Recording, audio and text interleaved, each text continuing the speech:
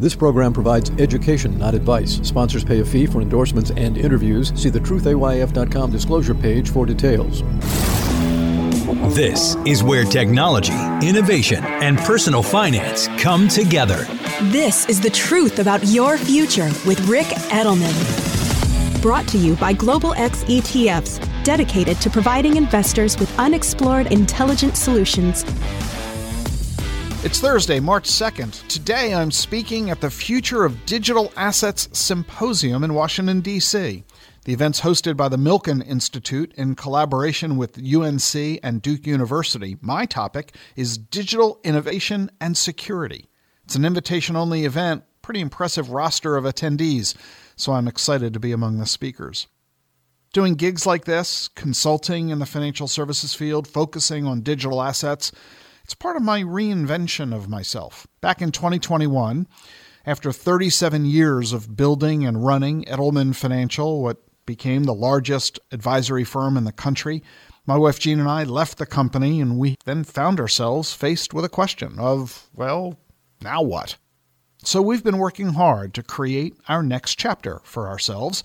I talked about our transition a few months ago on this podcast. It caused one of my listeners, John, to send me an email. He wrote, "Ric, I was moved by your scintillating commentary about what you discovered when you left your company after 37 years. I can very much relate to all of this. I'm 70, and I retired from my 10-hour-a-day position as a psychiatrist at the Veterans Administration. Like you, I was poorly prepared for losing 90% of my most meaningful relationships because they were occupationally attached. And there's another inevitable phenomenon that you did not mention on your podcast. If you live long enough, you will lose many of your relationships because they will die or move away. And you'll lose half of your relationships because they will develop dementia. So it's important that we always cultivate new relationships while we hold on to our current ones." John, thank you very much for your email. If you'd like to hear the podcast that John is referring to and what this whole topic was about, my experience, what it was like when Jean and I left Edelman Financial, we've got the link to that show in today's show notes for you. And yeah, John, you're on to something. Harvard's been studying adult development since 1938. They've been following both Harvard grads and inner-city residents of Boston and their descendants. This study's been going on for 85 years. The goal? To predict longevity, health, and happiness. And after collecting data for 85 years, guess what they have found out? The key to longevity and health and happiness is not lowering your cholesterol or your blood pressure. It's the quality of your relationships and whether or not you have a sense of purpose. If you have good relationships and a sense of purpose, you're at lower risk of Alzheimer's and stroke. But you've got to work at it. They say it takes 200 hours over 4 months to build a close friendship. You don't have to find new friends, though. You can reach out to old ones. You've got old friends, people you haven't seen or talked to since high school or college. But you hesitate to reach out to them, don't you? The study found that people fear contacting old friends. They exaggerate the risks of doing so. You fear that it'll be awkward, that you'll get rejected, and you underestimate the pleasures of reconnecting. Go on, give it a try. And we really need to. Americans 55 to 64 are far less socially engaged than people that age were 20 years ago. In 1960, only 13% of us lived alone. Today, 36% do, a threefold increase. We're talking 26 million Americans over the age of 50 living alone, and more than half of them are women. And guess what? New research says that people who live alone are more lonely than those who live with others. One big source of companionship are children, but 16% of the over 55 crowd don't have any kids. When we leave work with no kids to talk to replace the chat we used to have with colleagues, well, that's an issue. Not only do child-free people lose socializing opportunities, there are questions about who will help them in retirement. Who's going to help you maintain your house, provide you with elder care? I mean, after all, 85% of elder care is provided by a spouse or children. If you don't have one of those, it's a challenge. So here are some questions from that Harvard study that you need to ask yourself. Who would you call if you woke up scared in the middle of the night? Who would you turn to in a moment of crisis? Who encourages you to try new things, take chances, pursue your life's goals? Who knows everything about you? Who can you call on when you're feeling low and be honest with about how you're feeling? Is there someone in your life who has shared many experiences with you and who helps you strengthen your sense of who you are? Do you feel satisfied with the amount of romantic intimacy in your life? Who do you turn to if you need some expertise or help solving a practical problem like planting a tree or fixing your Wi-Fi? And who makes you laugh? Who do you call to see a movie or to go on a trip with? Who makes you feel connected and at ease? These questions don't need to scare you. They should uplift you. Your future is bright and can be the brightest part of your life. You know, we all know that Tom Brady quit this year as the oldest starting quarterback in pro football. He's 45 years old. Most quarterbacks last 4 seasons. Brady played for 23. But he's not the only person to last so long in a career. There's a neat profile of older workers recently, and they highlighted a bunch of folks.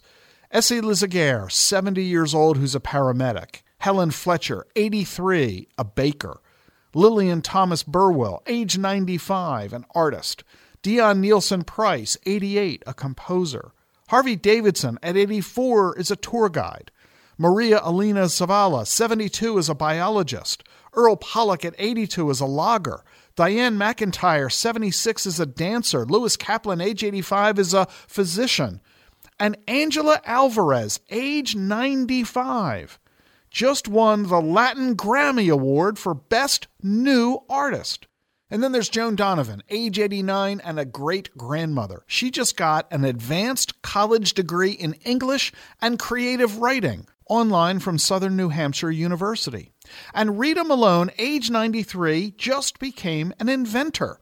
She uses a walker and decided she needed something to motivate her, to remind her to use it. So she invented the Walker Squawker, a realistic bird that sits on a walker. It sings and plays songs as you move, serves as a companion for anybody using a mobility device. Clearly, we can reinvent ourselves as we age. And that partly means building and developing new relationships with other people. One area that's popular, sports. More and more people in their 50s, 60s, 70s, and 80s are engaging in extreme sports. 13,000 people over the age of 60 registered for Ironman's 140-mile triathlon last year. The average age of the participants in the Iditarod is now 46. Many endurance athletes say their performance has improved as they've gotten older. Diana Nyad, she's an ultra-endurance swimmer. She's 73 years old, and she says she was better at 64 than when she was 28. Colleges are getting in on this too. We've got a birth dearth. Too few babies are being born, and that's who goes to college, right? Those 18-year-olds. Well, college enrollment's at a 20-year low, so colleges who used to help people at the start of their careers are now creating programs to help people at the end of their careers. Harvard, Stanford, Notre Dame, UT Austin, University of Chicago, they all have one-year programs, lectures on ageism, entrepreneurship, courses that help students, 60-year-old students, chart their next steps. But these classes cost $50,000 or $60,000. But at the University of Colorado, it's only $3,200 for a one-semester program. You audit courses, you interact with professors, you attend dinners and campus events. They help students provide consulting to faculty, students, and staff. Some students donate, others mentor other people who have joined the program following them. And at Arizona State, they've opened a senior citizens housing complex. You've got to be over 62 to live there. They cost $400,000 to $1 million to enter, $4,000 to $8,000 a month. Includes classes and meals, 260 residents. Yeah, there are lots of solutions to social isolation. Let me mention a few more. Virtual reality, AI, and robotic pets. They can reduce loneliness and depression and improve your well-being. Rendiver provides VR to people who are living in assisted living. Users meet avatars of loved ones in a virtual home. You can play chess together, sit on a porch looking at butterflies. You can even go on virtual excursions like a bus ride in Paris. There's a free home version of this called Alcove, which was created in partnership with AARP. At Intuition Robotics, they launched a companion bot for older adults. It's small, looks like a desk lamp, sits on a countertop, and it starts conversations, learns about the people it lives with, and tailors recommendations for food and exercise and music. It only costs $250 plus $40 a month for the subscription. And you might remember a couple of months ago, back in January, I had Tom Stevens on the show, the founder of Tombot, company I've invested in. He's building Jenny, a robotic Labrador retriever puppy. Tombot worked with Jim Henson's Creature Shop to make Jenny look and act like a real dog. Jenny will be out in 2024. She costs about $1,500, and she's meant to serve people with Alzheimer's and dementia. The Wall Street Journal reviewed Jenny and said the tech's easy to use because there's no setup. And the reporter said, every time it gazed up at me, I found myself reaching out to stroke its head. Yeah, we need to reinvent ourselves because our future is not going to be like our past. We need to engage in new activities and to do it with new people that we'll introduce into our lives. The future can be the best part of our lives yet to be. And if you want to find an investment opportunity to capitalize on all of this, I suggest you take a look at the Global X Aging Population ETF. The symbol is AGING, A-G-N-G. Aging invests in companies that serve the world's growing senior population. Healthcare, pharmaceuticals, senior living facilities, and other sectors of the market that contribute to increasing lifespans and extending quality of life in advanced age. The ETF is the Aging Population ETF, symbol AGNG. And if you want to enjoy better health and overall fulfillment, be sure to listen to Jean's podcast every Thursday, Self-Care with Jean Edelman, and follow her on Twitter, Instagram, and YouTube. Links to Jean's social pages are in today's show notes.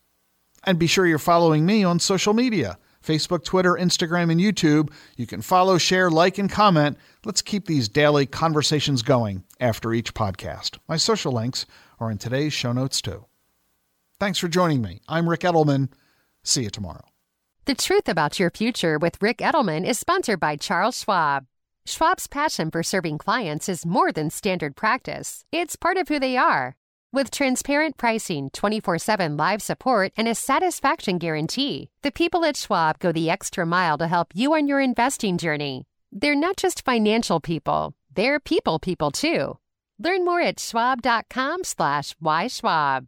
That's schwab.com/whyschwab. The Truth About Your Future is sponsored by Global X ETFs. Exponential technologies are transforming the world around us and creating investing opportunities along the way. Artificial intelligence, robotics, and 5G mobile networks are among the emerging technologies shaping the future. But is your portfolio keeping up? Visit globalxetfs.com to discover how you can invest in these and other disruptive innovations. A longer lifespan means a longer retirement. Be ready. This is The Truth About Your Future with Ric Edelman.